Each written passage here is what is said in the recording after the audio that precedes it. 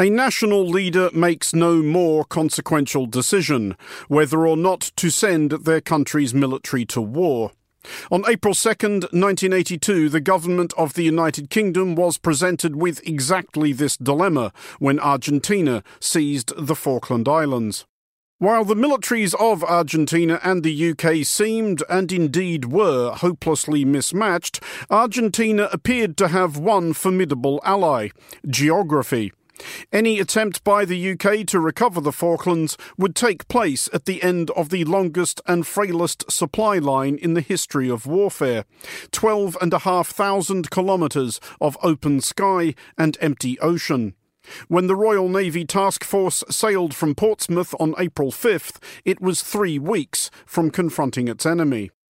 This is the third and final episode of this special series of The Foreign Desk, speaking to people who were in the room when big decisions got made, often with incomplete information, usually amid shifting circumstances, rarely with any certainty as to the outcome.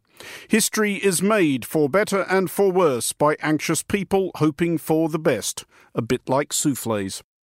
How prepared was the UK government for the events of 1982? What was Margaret Thatcher like at receiving bad news? And how do you make decisions when the room you're in is the bridge of a sinking frigate? This is the Foreign Desk in the room. There was an analysis of what the likely cost of repossession would be, something between 250,000 dead and 750,000. I remember I said at the time that if the fleet didn't sail, this government will fall, because such was the reputation of the country and the government riding on these issues, that I don't think that Mrs. Thatcher could have survived if she had abandoned our interest in the Falklands. There was this wonderful historic moment when Admiral Sir Henry Leach, the first Sea Lord, arrived uninvited in his full uniform with all the aigulets and gold bits and so on. And having listened to the conversation for quite a short time, he intervened with a very sailorly, salty kind of intervention. What's the point of having a bloody navy if you're not prepared to use it? You're listening to The Foreign Desk in the Room. I'm Andrew Mueller. Well, joining me first of all here in the studio is Lord Heseltine, a British politician who served as Secretary of State for Defence from 1983 to 1986 and as Deputy Prime Minister of the United Kingdom from 1995 to 1997. At the time of the Falklands crisis, Lord Heseltine was serving in Prime Minister Margaret Thatcher's cabinet as Secretary of State for the Environment. Lord Heseltine, thanks for joining us. Thinking back to 1982, can you recall how Cabinet was informed of the situation? What happens is that you have, on the agenda of every Cabinet, there is an item of foreign affairs. And here the Foreign Secretary would lead an analysis of the news or events that were influencing British self-interest. So beyond reading the newspapers or listening to the news, one would be kept up to speed. But the truth of the matter is that you would be kept up to speed by the news coverage rather than the Foreign Secretary, because the news coverage is 24 hours, Cabinet meets once a week. And in the particular context of the Falklands War, there was a war cabinet, which would, of course, involve the Defence Secretary, Foreign Secretary, Prime Minister, Chancellor, and anyone with a particular interest. And they met independently and regularly. The Cabinet would have continued to meet once a week.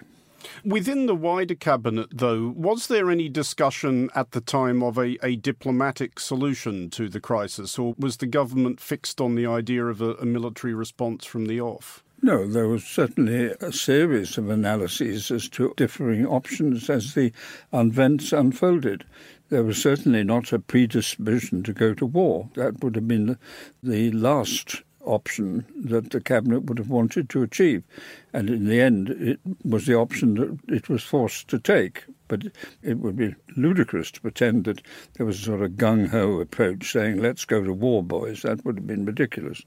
But within the wider Cabinet and the parliamentary party, once it became clear that this was going to be resolved militarily, was there any discussion of what failure might mean, both for the country and for the party? Did you feel like the government was on the line here?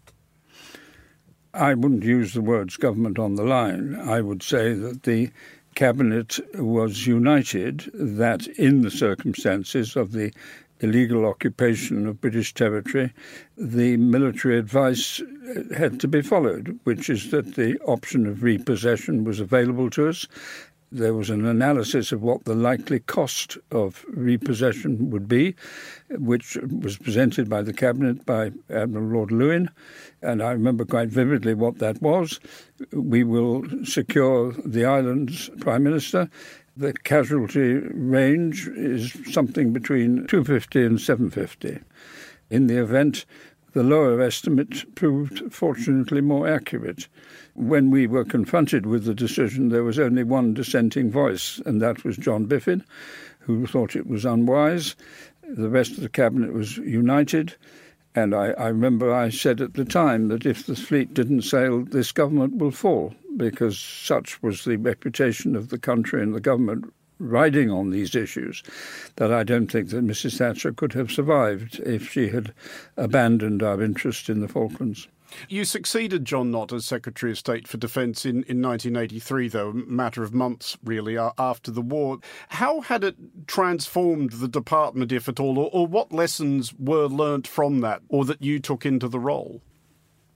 Well, there was one very important lesson that I came face to face with when I became Defence Secretary, and this was the lesson that Lord Louis Mountbatten, who was deeply involved, obviously, after the end of the Second World War, confronted.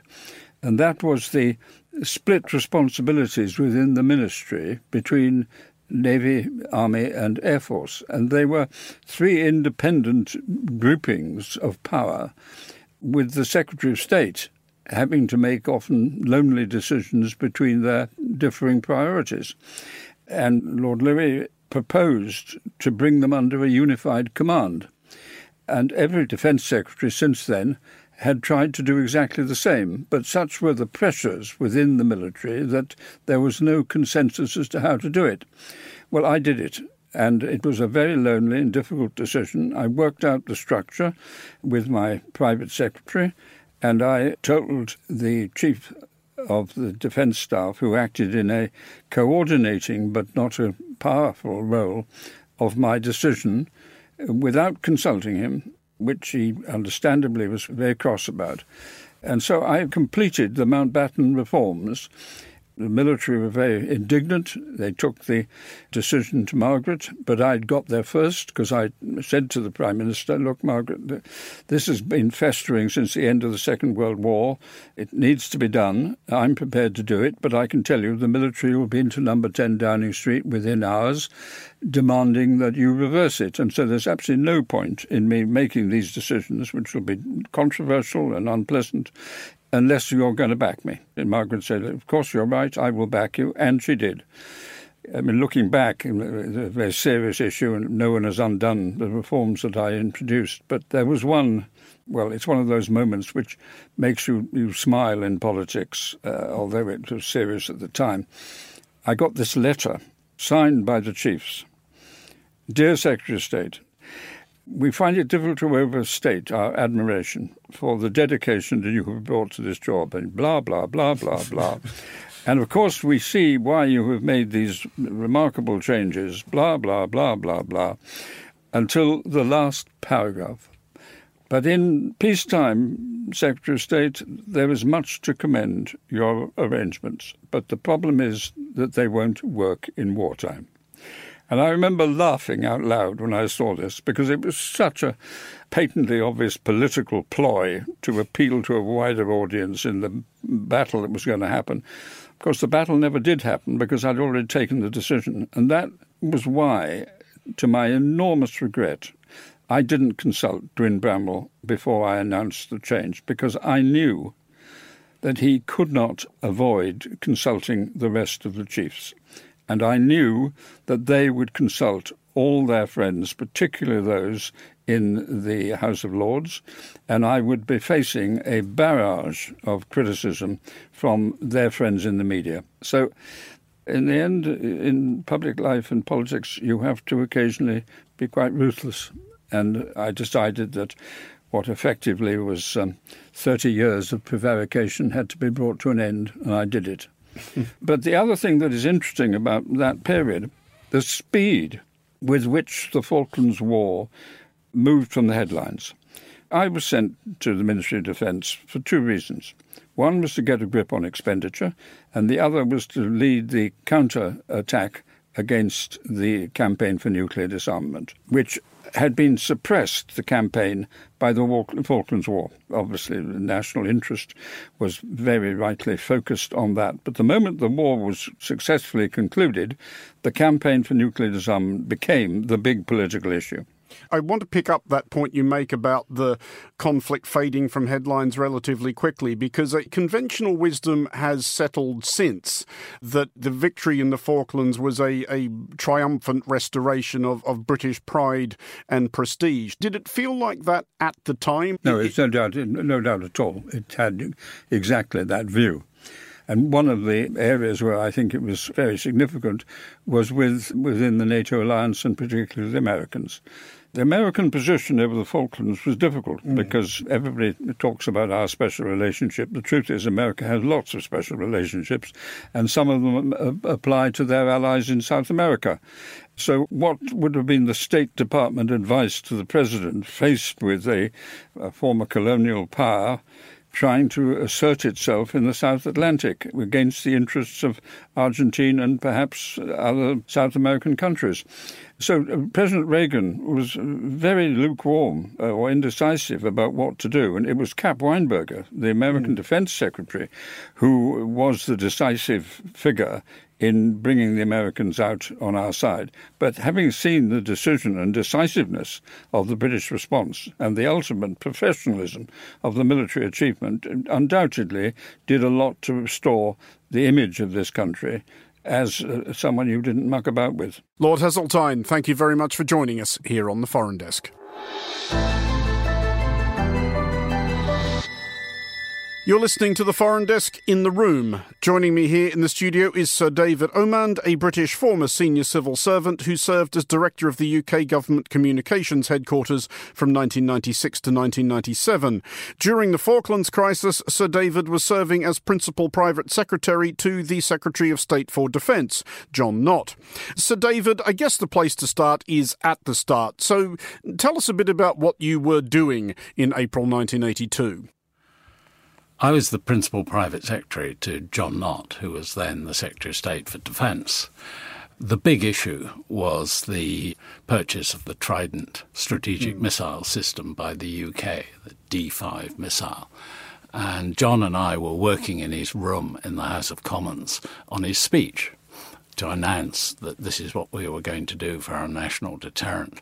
And this runner arrived from the Defence Intelligence Staff with a locked briefcase, and in it was a folder with 3 decrypted Argentine naval signals that GCHQ had brilliantly managed to not only intercept but decipher. And the import of these signals was pretty obvious. I'd started my career at GCHQ. I was used to reading these things. And the message from the signals essentially was, by the end of the week, an Argentine task force will have landed on the Falklands and taken them over. And there's nothing we can do to stop them. So John and I looked at each other with that sinking feeling, and we both kind of realised this is existential for the Thatcher government. So we rushed down the corridor, literally rushed down the corridor of the House of Commons, and thankfully she was in her room.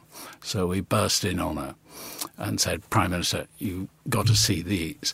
So she read the signals, and I'll never forget, she looked me straight in the eye and said, "This is very serious, isn't it?"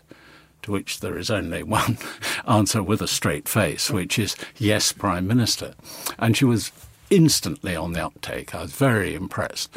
She immediately said, "I must speak to the President," that is Ronald Reagan, "and get him to stop this madness."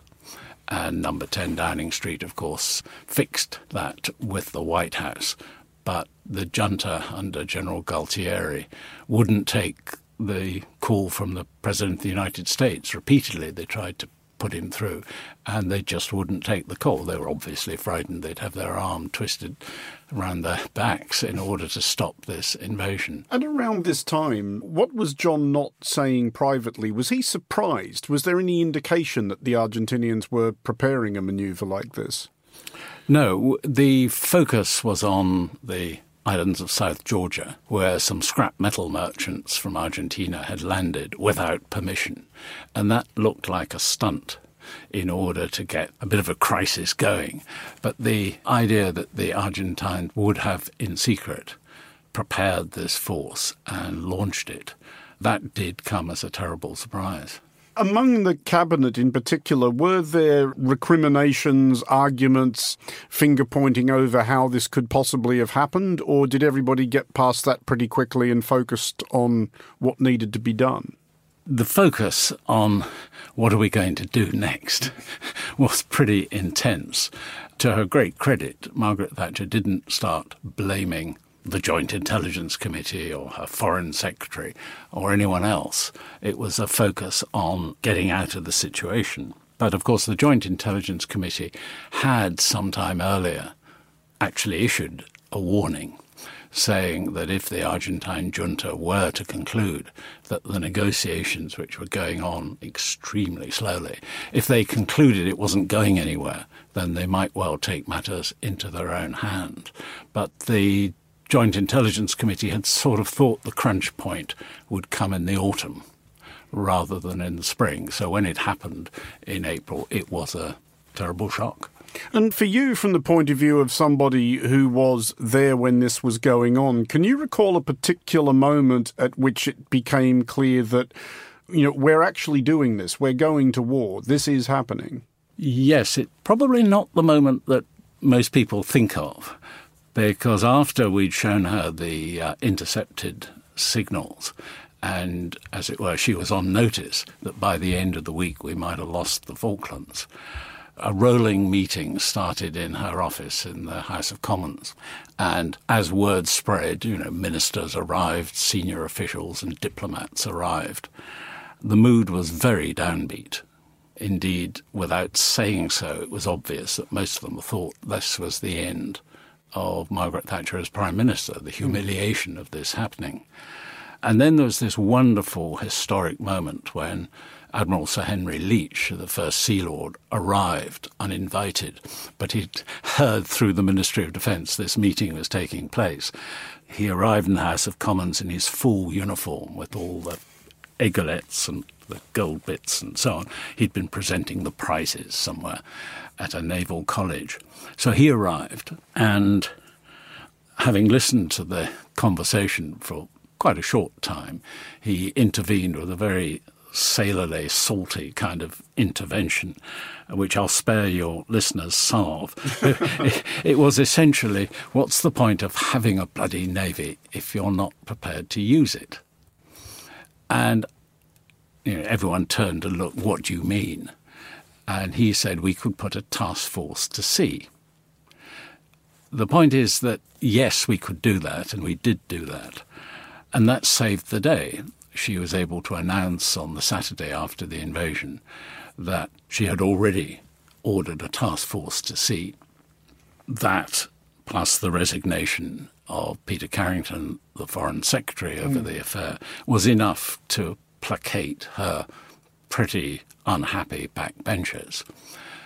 But at that stage, the thought was the task force would set sail, the Argentine junta would see it coming, the international community would be woken up, and there would be some kind of peace deal. The Argentine government would be persuaded with some American help to withdraw. A new settlement could be reached. And it was really a little bit later on, a few days later, when it began to sink in that this wasn't going to happen. The junta was absolutely hard over, and the humiliation for the junta of withdrawing, having invaded, would have been just too much for them. So at this point, it was becoming clear we were going to have to fight.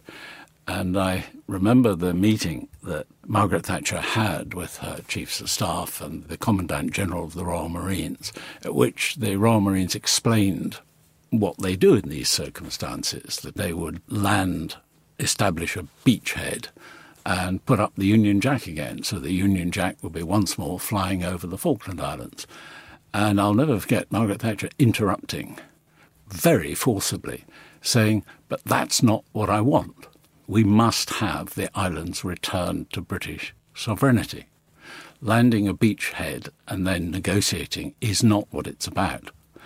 At which point, of course, the military advice was you haven't got the troops on your task force to do that. And that's when John Nott and I found ourselves in the office of the Secretary of State for Trade, combing through lists of passenger ships that were fast enough to catch up with the task force and which were British flagged and which were available. And that's how, for example, the QE2 came to be involved. But at that point, once it's become clear that there is going to be some sort of battle at the other end of it, does it dawn on the people involved in this, especially John Nott, what an extraordinary and in many respects unlikely escapade this is? This is literally sailing around to the other side of the world at the end of the longest supply line in military history to try and wage a conflict for which there isn't really a plan B. Oh, yes. I mean, there was no doubt that all the ministers, but particularly mine, John Nott, was very conscious that this was a very risky endeavour. He was left in no doubt by the chiefs of staff, and particularly the chief of the naval staff, about the sort of losses that the task force would be likely to incur. And those were presented to the Prime Minister and the War Cabinet. Are you ready to proceed on this basis? So there was no attempt to minimise just how difficult all of this was going to be. And of course it was made very much worse by the subsequent loss of ships like the Atlantic Conveyor, which had some of the vital helicopters and other supplies on board. But at those moments, what was the mood like in the rooms you were in when Atlantic Conveyor is lost and when some of the warships are lost, Coventry, Ardent, Sheffield? I think to describe that is to describe something that's indescribable. It's that feeling that this is for real. It's one of those you have to pinch yourself moments.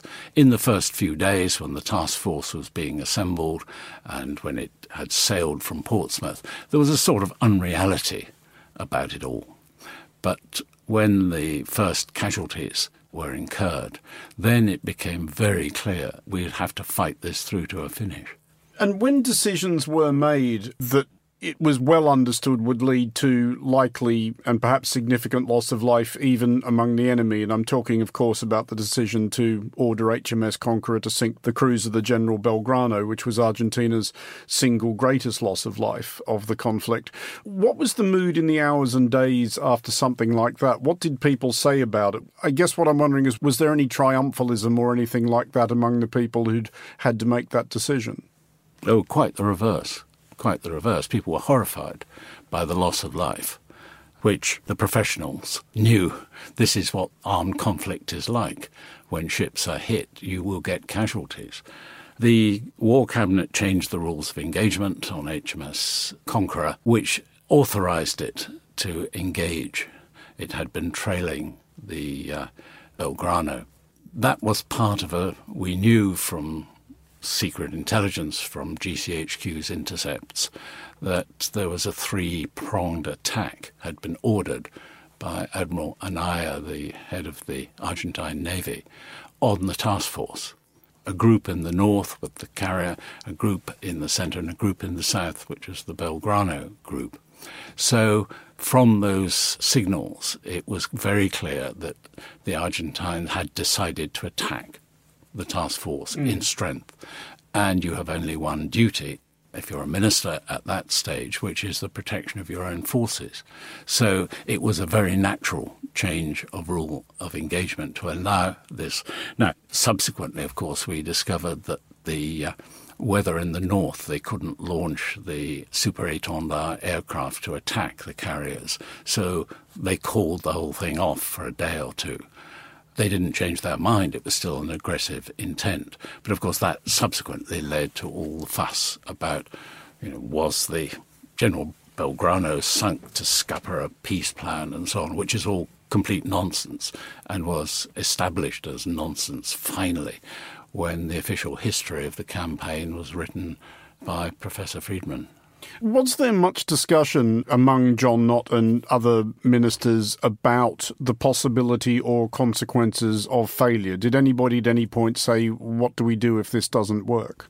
I think it would be fair to say that they anguished about that in private. But the public view was we'd launched the task force. It was capable, although it was very risky, but it was capable of carrying out its mission.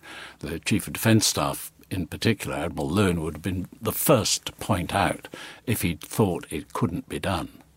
And, he was clear that it could be done, although there would be losses and it would be risky. So there wasn't a plan B.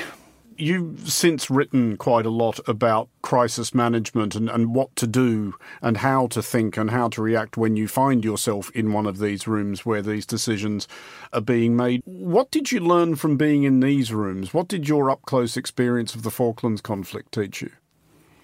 Well, first of all, you have to organise how you are going to take decisions. In the case of the Falklands, and it's been repeated subsequently, you have a ministerial group, a war cabinet. You have an official group at a very senior level, which is preparing papers for the ministers. A lot of analysis is commissioned and done. It's a very rational process, because what you don't want is chaotic decisions being taken or decisions taken in different places. So you have to organise for a crisis, and the Thatcher way of doing it, I think, was absolutely right. I did sense that she took away one very important lesson, which unfortunately quite a few current politicians have not yet learnt, which is that you may be very important, very high up, you may even be the Prime Minister, but whether or not your policy succeeds or fails is in the hands of other people. And you've got to accept and sort of sit back and realise you've cast the die. The task force is at sea. It's got a very good commander-in-chief. You've got a good chief of defence. You've got to leave it to them. There was one moment when the Prime Minister was getting very agitated after the first landings had taken place, and some days passed, and there was no news of a sort of breakout from the bridgehead, and she was worried that momentum was being lost and that unhelpful voices on peace processes and so on might intervene. So she was anxious to see progress, and at one stage she was quite ready to order the replacement of the brigadier in charge on the ground. And I overheard this wonderful conversation where her Deputy Prime Minister, the wonderful Willie Whitelaw, won the Military Cross in 1944, a very experienced politician, and he'd been through this on the ground himself. And he leant over and whispered to her, "Margaret, you've got to trust the man on the spot. He may be right, he may be wrong. In this case, he may be wrong. But it's not for you to take this on yourself." And she took that advice, and I think she probably did realise that the success or failure of this operation was in hands that she'd never met and didn't know. But they had their orders, they had their rules of engagement. It was up to them. You've got to recognise that somewhere out there, somebody you've never heard of is going to make a decision that will either make or break you. Sir David, thank you for joining us. That was Sir David Omand, former director of GCHQ. His book, How to Survive a Crisis, Lessons in Resilience and Avoiding Disaster, is available now. You're listening to The Foreign Desk in the Room with me, Andrew Mueller. I'm joined now by Lord West, retired Royal Navy Admiral and former First Sea Lord and Chief of the Naval Staff. During the Falklands War, Lord West held the rank of Commander and was captain of HMS Ardent. He was the last man to leave the ship before she was sunk by Argentine aircraft in May 1982. He was awarded the Distinguished Service Cross for his actions. Lord West, I want to ask, first of all, where you were and what you were doing when you first heard that Argentina had invaded the Falkland Islands on April 2nd, 1982. I was in my garden trying to plant some runner beans. And my wife came out and told me my ship had been we'd come out of refit in the January. We'd done a big workup. That was done at Portland in those days in very, very cold, icy weather. And then we deployed up to North Norway to take part in a big amphibious exercise with Invincible and Fearless and those ships, many of which we were then with down south. I laid a wreath on the previous Ardent that had been sunk with the Glorious and Acasta by the Scharnhorst and Gneisenau in 1940, because no one had ever laid a wreath on it before inside the Arctic Circle. Then headed back down south to go back to my base port, which is Devonport. On the way down, we hit some amazingly bad weather, and I damaged my gun. Came into Devonport, and then I was looking forward to a nice few weeks of sitting there getting fixed and all sorts of things. The dockyard mateys came on board, looked at the gun and sucked their teeth and said, ooh, it'll take about 18 weeks or so. Then the Argentinians invaded the Falklands. The dockyard mateys came on and said, we'll have it fixed in 2 days, sir. So it was quite interesting, really. So that's where I was. And then, of course, when I realised that had happened, I linked back in very quickly to see what state the ship was in. I was taken up to Northwood to talk with the people up there. The Prime Minister, they'd said they were going to sail the task group. I clearly couldn't go with the first wave because of repairs and other bits and pieces. And I went about 10 days later. Well, that's a partial answer to the next question I wanted to ask, which was after you'd absorbed the news that Argentina had taken the Falklands, what was your first understanding that the government of the United Kingdom was determined to do something about this and that a task force would actually be sailing? I have to say, I thought, well, there have been lots of sabre rattling and all sorts of things happening in the past. Would anything happen? But when I went up to Northwood, as I say, I went up to Northwood, and I discovered that the government had released just over £2 billion worth of money from the reserve. This was 1982. 2 billion was quite a lot more than it is 2 billion today. And when I realized how much they'd released, and when I looked at some of the detail and thought about the Argentine and their desire to have the Malvinas and the fact that all their fast jet pilots were racing car drivers, basically, I thought, then this is going to happen. I don't think my ship's company did, I have to say. But I thought we are actually going to go and there will be a fight, I think. How different is preparing for a mission like that, if at all, from the normal operations a ship like Ardent was undertaking? And I'm wondering not just about logistically in terms of what you have to make sure you have, but psychologically as well. You said that you weren't sure the ship's company had quite apprehended that there was likely to be a fight at the other end of this trip. I mean, I think they thought this was all exciting stuff and, but I don't think they definitely thought that there would be fighting and ships being sunk. That didn't sink home until Sheffield was hit. But the sorts of things that happen, and this happened to me before in the Navy, when they fight someone, if you're in a private ship, which is what you call a frigate like mine, driven by a baby commander, which I was, when there's going to be a war, suddenly on the jetty appears a doctor blinking his eyes because you don't normally have a doctor. So a doctor rolls up, and then the next thing is a padre rolls up. And when you've got a doctor and a padre both roll up, this is getting quite serious. And then other things like there was a new type of torpedo, anti-submarine torpedo called a Stingray, and the boffins came down and said, we'd like to give you these torpedoes for you to use down there. And we had to train up our anti-submarine warfare people, both the helicopter and those firing from ship-launched tubes, about this new torpedo, the Stingray, which is absolutely brand new, never been tried. You take on extra weapons. We took on more ammunition than we'd normally take, for example. But basically, otherwise, no. The routines and the drills and the training and everything prepare you to go and fight your weapon systems. But I still don't think they really thought we're going to have ships lost and there's going to be a proper fight. And the mood did change when Sheffield was hit. There's no doubt about it. And indeed, when Belgrano was sunk as well, they suddenly realized this was for real. And they started listening to me and what I've been saying as being absolutely gospel, But at that point, when it's begun to become clear to you that the ship's company now understand that this is very much for real, what's different for you at that point as a captain? How do you manage the mood on the ship? Obviously, high morale and confidence is good, but is there a concern about, complacency or not taking the threat seriously? I think you've got to make sure that, I made sure that people were briefed about what the threat was. The primary threat really was fast jets. And we knew that close to shore, we weren't actually that good at taking on fast jets because the government had never given us the systems that we asked for in the Navy to be able to fight them. The other threat then was submarines. And we knew basically our Navy was good at anti-submarine warfare. The only thing is the waters down there were very, very difficult. But we knew that meant they'd be difficult for their submarines. I was able to talk these things through with my with my officers, my command team, and also with sailors. I went down to mess decks and chatted with sailors. It's interesting. For example, we had a towed torpedo decoy called the 182, which was old Ming, really, because the Soviet torpedoes had become much cleverer, and so it wasn't really effective against them. But the Argentinians were using old torpedoes, and it would work. And so the 182, which I'd never really known it to work properly in my ship, to be quite honest, because the junior maintainer was put in charge of it. Suddenly, a very senior maintainer and another one got interested in it because this might be the saving grace for the ship. And it worked constantly until our ship was sunk. So people did focus on what were important things to make sure they worked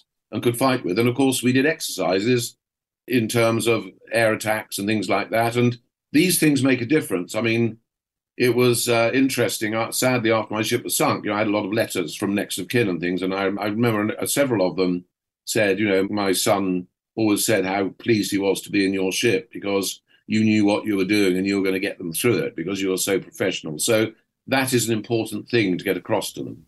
Once Ardent reaches the Falklands, what level of independence do you have at that point about what you can do with the ship? What kind of decisions are you making day to day? Well, the only independence you've got is fighting your ship as an individual unit. I mean, we arrived down off the Falklands. I mean, it's an incredible sight, actually, when the amphibious group and the carrier battle groups all joined together outside the TEZ, the total exclusion zone.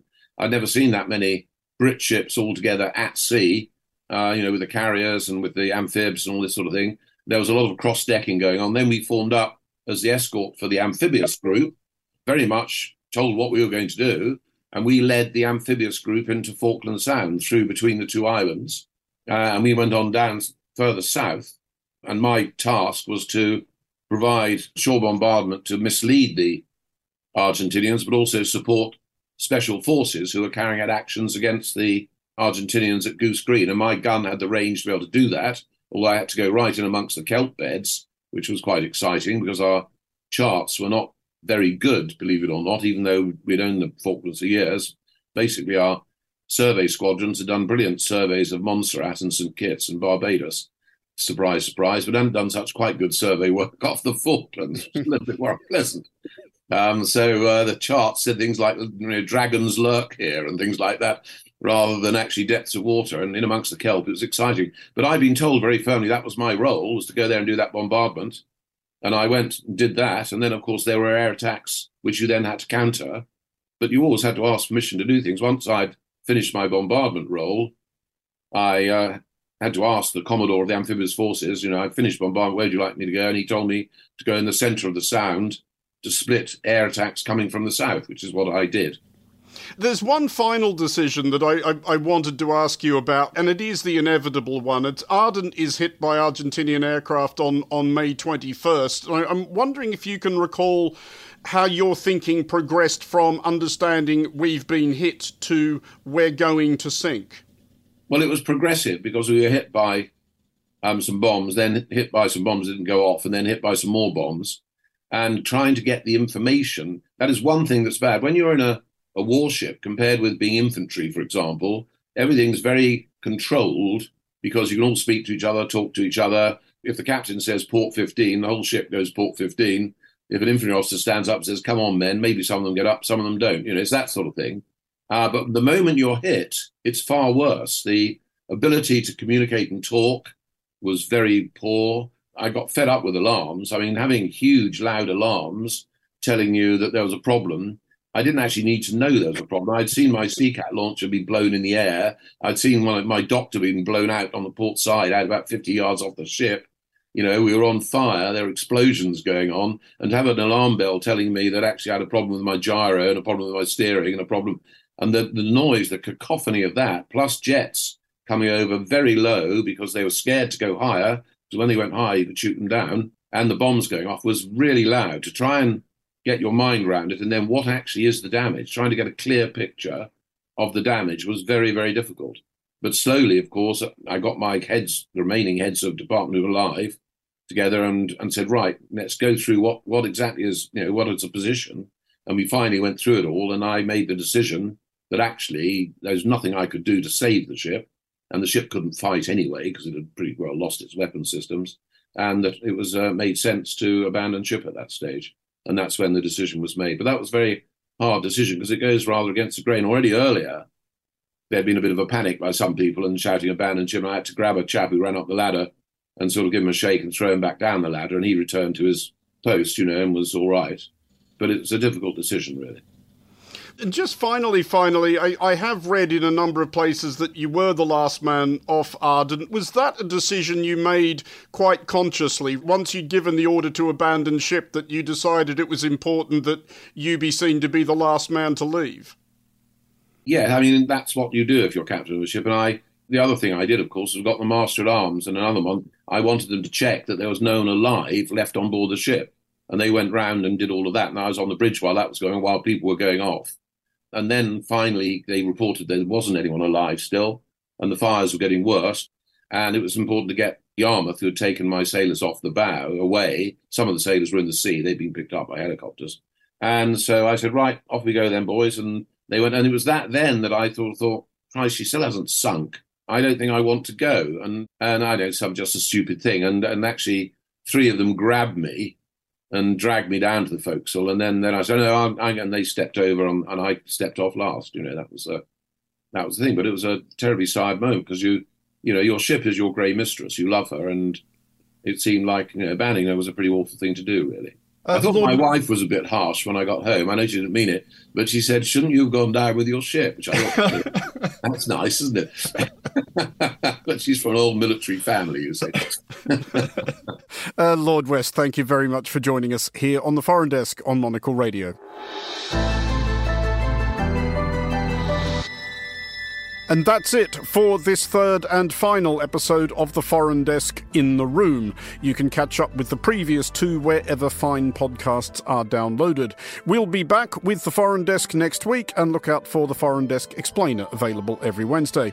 The Foreign Desk was produced by Emma Searle and Christy O'Grady. Christy also produces the Foreign Desk Explainer. To contact the Foreign Desk team, you can email Emma at es@monocle.com, and don't forget to subscribe to Monocle Magazine and to our free daily email bulletins by heading to our website at monocle.com. From me, Andrew Mueller, thank you very much for listening. Until next time, goodbye.